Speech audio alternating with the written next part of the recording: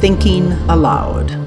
Conversations on the leading edge of knowledge and discovery with parapsychologist Jeffrey Mishlove. Hello and welcome. I'm Jeffrey Mishlove. Today we'll be exploring the search for meaning. With me is Dr. Alex Patakos, who is author of Prisoners of Our Thoughts, as well as co-author of The Opa Way. Alex is co-founder of the Global Meaning Institute. Welcome, Alex. Yeah, thank you, Jeff. It's been great to be with you. Yes, it's a pleasure to see you again and to be with you. Yes. Your book, Prisoners of Our Thoughts, is based largely on the work of the great psychiatrist Viktor Frankl, with whom you had a personal relationship. That's correct, and I'm actually still very honored and very proud to be friends and have the members of Dr. Frankl's family still supporters of the work that we do with the search for meaning. Mm-hmm. He developed logotherapy, Right. which is as a whole school. It's more than a school of psychiatry. It's really a way of looking at the human being, you could say a philosophy or a psychology, based on the notion that the central drive of the human being is to find meaning, or Right. to create meaning. Right. Yeah, actually, it's less to create meaning as much as it is to find meaning. It's the discovery process that's really most important to Dr. Frankl's work. He did create a system of psychotherapy, which in large part the notion of logotherapy could be looked at as therapy through meaning. But if you go deeper into the roots of the word logos, the logo part of logotherapy, it actually has ancient Greek roots that really looks at human beings as spiritual entities. Mm-hmm. And so in many ways, the idea of therapy through meaning could be looked at as health through meaning, but it also could be looked at as spiritual, spirit through meaning. It's the idea of really uncovering something that is innate to all human beings. Mm-hmm. How would you define meaning? Yeah. I've been asked that question so many times over the years, and particularly since the book was first released. And in many ways, the best way to define meaning, which is obviously something that's is a perceived notion that has a very individualized context. Mm-hmm. It has a context that's based on the environment and so forth. But I often ask clients to look at what is meaningless in their life, mm-hmm. because it's much easier for people to identify and to list. I mean, just a number of things in their personal lives, in their work lives, and so forth, things that they find to be meaningless. And then if we take that list and convert that and look at, okay, what do we now need to do in order to get rid of the less part of meaningless? Mm-hmm. That's typically something that will help guide them in the direction of the human quest for mm-hmm. meaning.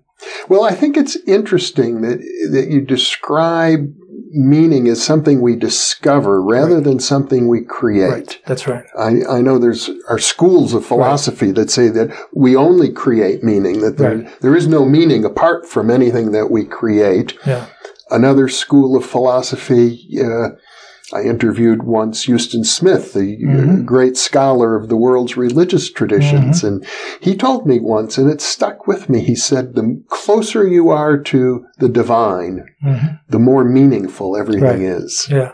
And Dr. Frankl was very, very much in alignment with that frame of thinking, mm-hmm. because he actually, and this is very important, besides being a neurologist and then becoming a psychiatrist, mm-hmm. he was also an existential philosopher. Yeah. And his doctoral thesis, after he had his MD, he got his PhD, and his doctoral thesis really became the book, Man's Search for Ultimate Meaning. Mm-hmm. And when you look at ultimate meaning, that really became much more of that transcendental kind of approach, that spiritual dimension to meaning, mm-hmm. which, goes beyond some of the daily, I call them in my book, mini meanings, almost like Mini-Me in the movie Austin Powers, is that we have meanings along the path. And if we can start to kind of figure out, okay, are there any patterns in those daily mini meanings? Maybe we'll find something that's a larger meaning. And then ultimately, of course, based on faith, based on, whatever concept we might have in terms of something that's beyond ourselves, that's where we can get into the spiritual realm of meaning. Mm-hmm. Now, Frankl was famous right. because of the fact that he was a prisoner in a Nazi concentration camp, and he developed his philosophy and his psychiatric practice largely out of his efforts to survive the horrors that he had to endure at that time. And he felt that his quest for meaning in the middle of all of this incredible misery is what kept him going. And that is true. That's true, Jeff. I think what's really important for viewers to understand is that Viktor Frankl's philosophy about meaning preceded the World War II. It preceded his incarceration in actually 4 different camps. And in many respects, going to the camps, and as terrible as this sounds, but it was almost as if he was being field tested. His ideas that he had developed, even as far back as when he was in high school, he would start thinking about the philosophy of life and the philosophy of meaning and what are the intrinsic motivators that keep people going. And when he was in the camps, including Auschwitz, he really saw people who, in many respects, if they had no reason to live, would give up. And then he had other people who had a sense of purpose and had a quest, a drive for meaning. They were the ones who were more likely to survive in spite of all the horrors around them. Well, Freud is well known for having developed a psychology that says it's the sexual drive, the urge toward pleasure, that motivates all human behavior. And his disciple Alfred Adler said, no, it's the search for power. Eventually, he said it's the search for altruism. Why did Frankl break with these? Well, I mean, I think that the will to pleasure, the will to power, and of course, both, Freud and Adler were mentors of Viktor Frankl, and he was for a while he was part of their school of thought. But I think in terms of his own personal life, and he was very practical. I mean, one of the things about Frankl, he was a humanist. His notion about psychotherapy and psychiatry was really more to humanize psychiatry, to dehumanize psychotherapy, and even to go beyond that, to even spiritualize it. And the notion of what are the intrinsic motivators, one of the things that Frankl learned was that in spite of what might be outside of ourselves, that the motivations that kept us alive. I mean, because think about it for a second. When you're a prisoner of war in a concentration camp or currently in the times that we have in civil strife around the world, and everything is stripped from you, you don't have the opportunity to have power. You don't have the opportunity to have pleasure. What keeps you going? And one of the things that Frankl learned was it was that quest for meaning, for something deeper and something that extended beyond ourselves. And I think that became a really passionate part. And here we're talking about an individual who I know, looking in his eyes and being like I am with you today, the opportunity to see somebody who had this incredible power, this notion that somehow his passion for life was beyond anything that could happen. And so you could shop until you drop for pleasure. You can have all the sex you want. You can have all the money you want. And of course, we see this all the time. We see all kinds of celebrities that have all the things that we would think, the trappings that should give us everything that we need. And the reality is we see people committing suicide, becoming depressed, getting addicted to all kinds of different things. And that's the part that really Frankl looked at. He examined it very carefully. And he said, okay, so what is the meaning what are the internal drivers that will keep people going in spite of the controversies, in spite of the challenges? And it was really that search for meaning that he found to be the most important factor. I'm going to suggest that the word search is key here.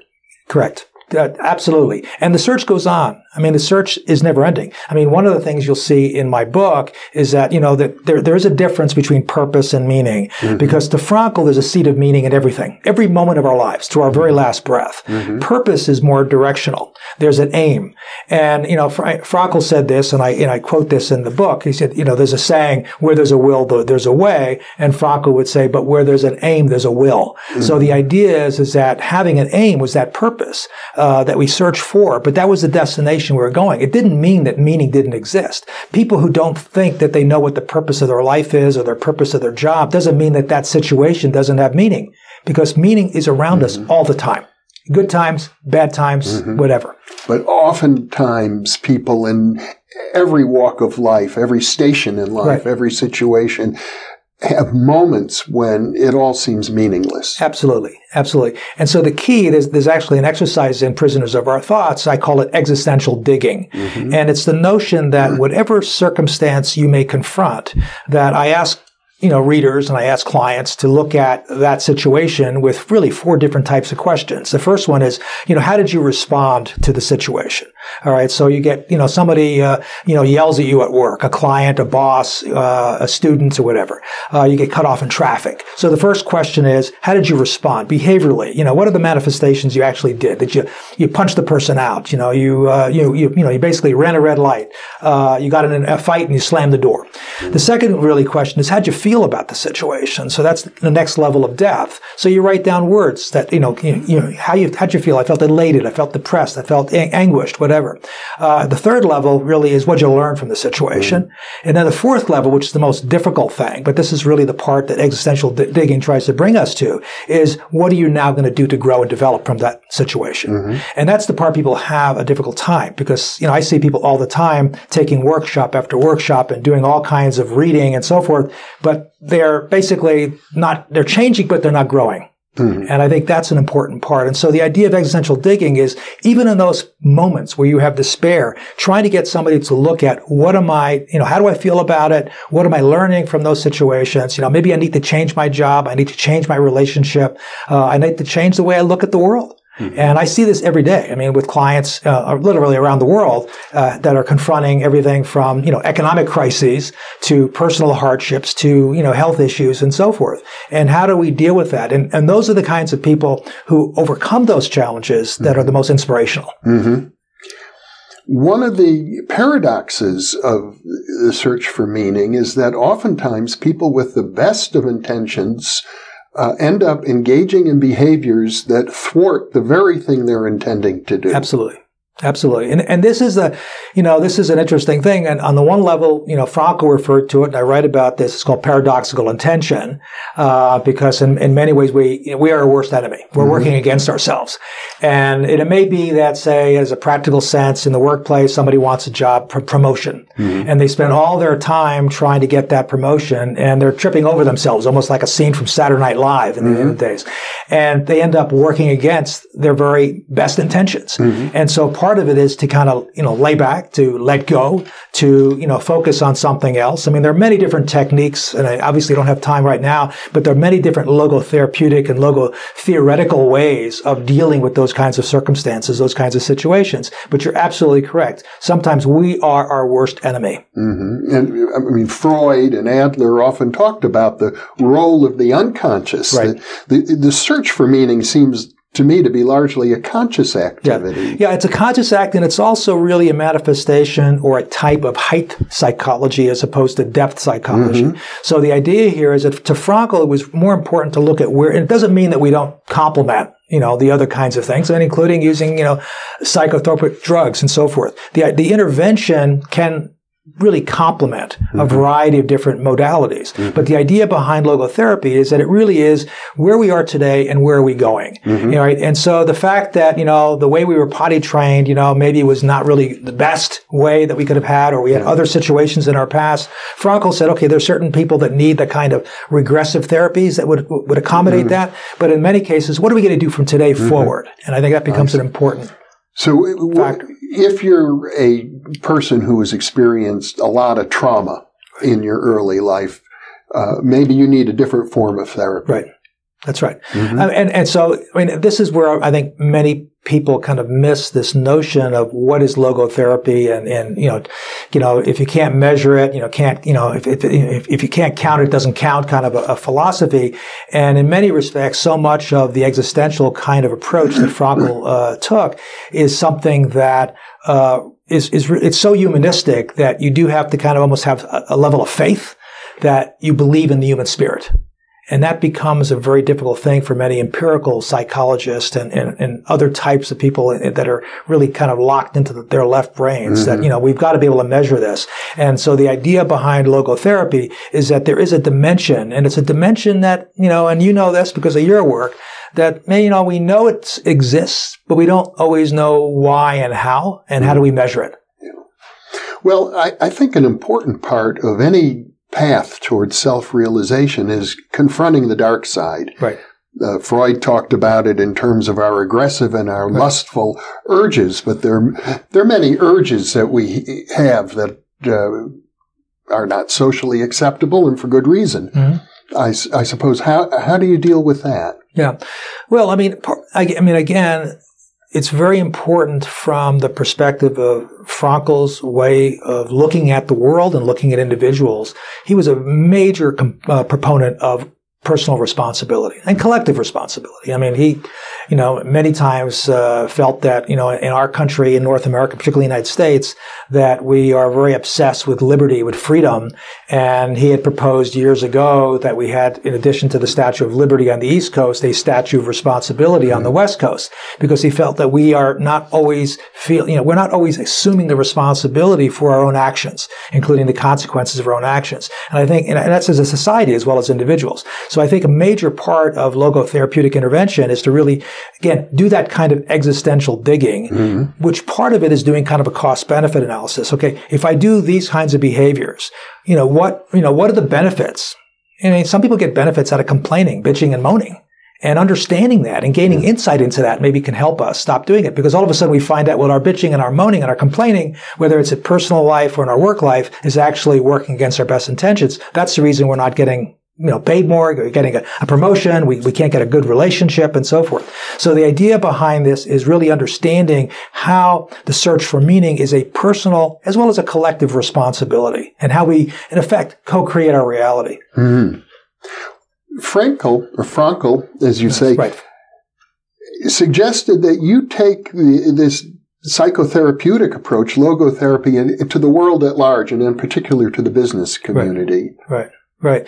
Yeah. I mean, Frankl's approach, which again is something, I mean, he was very much, even though he personally didn't have kind of the marketing machine that, that Freud had and the disciples that were out there selling his work, or even Adler and certainly Carl Jung and some of the others that we're familiar with.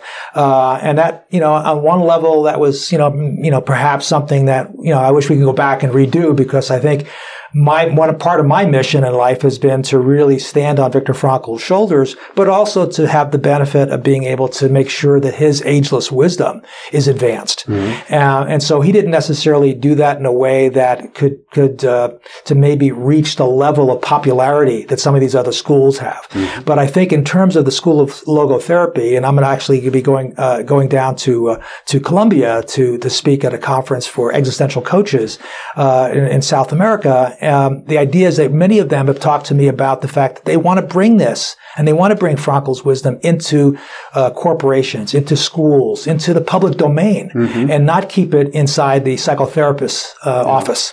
And you earlier spoke about the fact that it's considered a height therapy as opposed to a depth therapy. That would lend itself, I think, to the world of business. Absolutely. And it's really interesting because I've watched, the Prisoners of Our Thoughts, I'm proud to say, is in 22 languages right now. I've seen it. It was a national top 10 bestseller in Spain. I've been able to speak to groups, all around the world on this topic. And, personally, to me, to see people be able to read something and then and again, a large part of our population are even people who are physically incarcerated. They're in prison. Mm-hmm. Some are on death row. Mm-hmm. And to be able to read a book and to understand a school of psychotherapy, and to do it almost in a self-help approach. Mm-hmm. This is a way that they can do something for themselves without necessarily having to go to a psychotherapist. In the beginning, when the book first came out, interestingly enough, it was shunned in some respects, because I remember one person telling me once that he referred to me as the Anthony Robbins, the Tony Robbins of logotherapy, of psychotherapy. And I took that as a compliment. Because the idea is that to be able to motivate people to see and to look inside themselves, and to look at height therapy and height psychology in a way that they could do something about it, without having to necessarily, retain the services of a psychotherapist, to me was, of service. It was a public service. And so the idea behind this is very powerful. And I think bringing it into the workplace, being able to bring meaning into people's lives and government, being able to bring meaning into public policy, so that people can actually, see what are the meaningful values and goals that they're trying to achieve when they develop a new government program. Sometimes I don't think we understand that, and I think that that's something that needs to be focused upon. Mm-hmm. In your book, you write about Nelson Mandela Yes.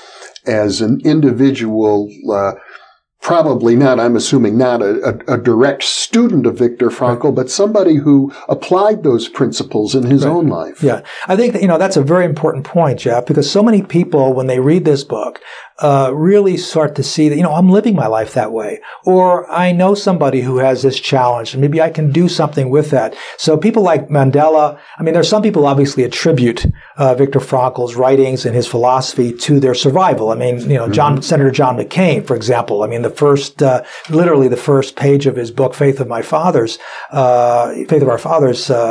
actually said that, it was Viktor Frankl's Man's Search for Meaning that actually helped him survive his prisoner war experience in Vietnam. Mm-hmm. So there are some that actually can draw that connection immediately and explicitly. Others, like Nelson Mandela, are really manifestations of logotherapeutic life, living mm-hmm. and working with meaning in a way that Viktor Frankl would obviously endorse.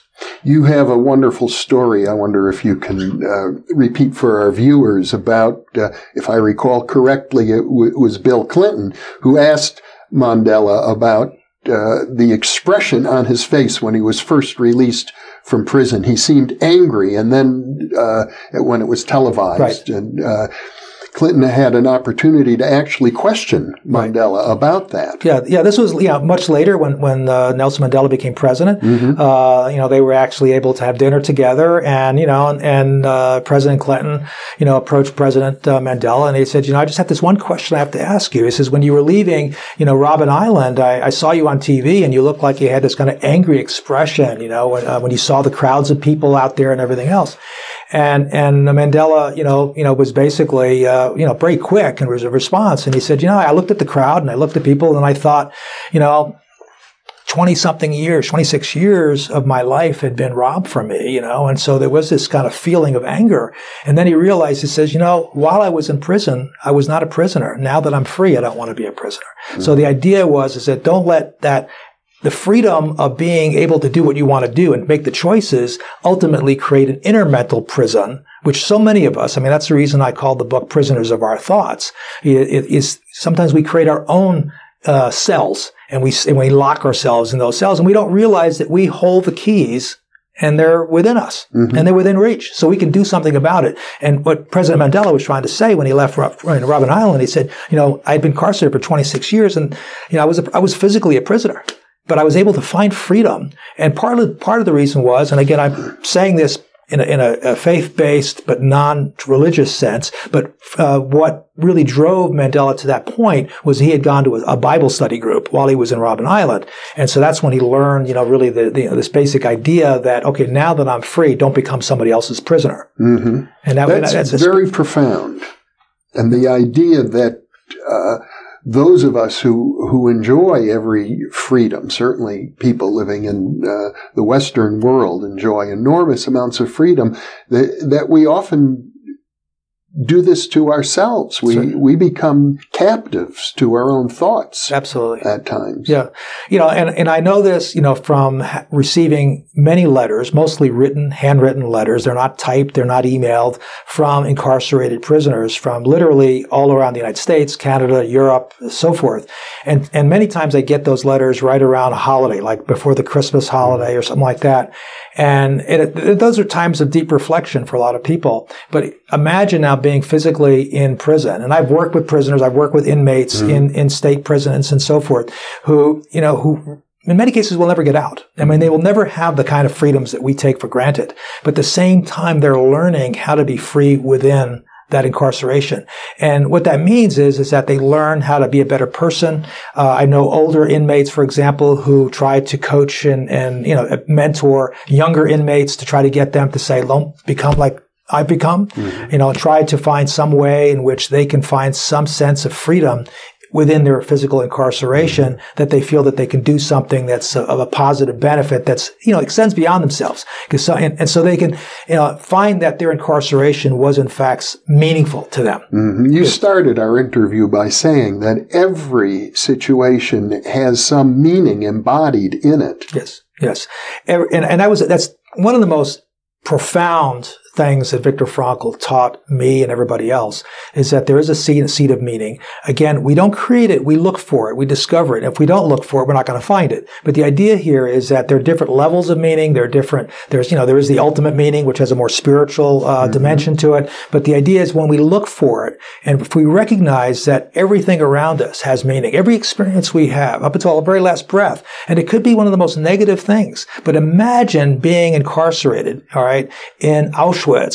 We couldn't imagine that. Imagine some of the horrors that are going on in the Middle East and other parts of the world that we could not, fathom how to deal with that. And so to be able to really rely on somebody who's experienced that and it came out of that stronger, who came out of that with a mission that was really a spiritual mission to help others find meaning. I mean, that's what kind of helps drive me. Mm-hmm. And, and I happen to be a veteran of the Vietnam era. And I know that a large part of my enthusiasm for life is really about not just finding meaning for myself, but helping others. Mm-hmm. Because I've been blessed. I'm alive today. I'm at the age I'm at, and being able to have this interview with you. And so this is the kind of thing that really kind of gives me meaning. Mm-hmm.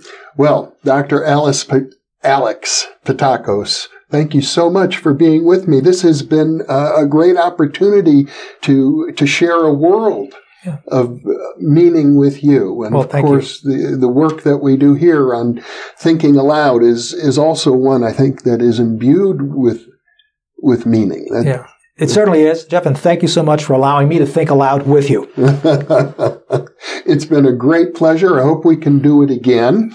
I'll take this opportunity to suggest that our viewers will probably enjoy a forthcoming interview with your spouse, Elaine Dundon, who is the co-author with you of The Opa Way, a book that takes the search for meaning even another step further. Thank you. Thank you for doing that. Alex, thank you. And thank you for being with us.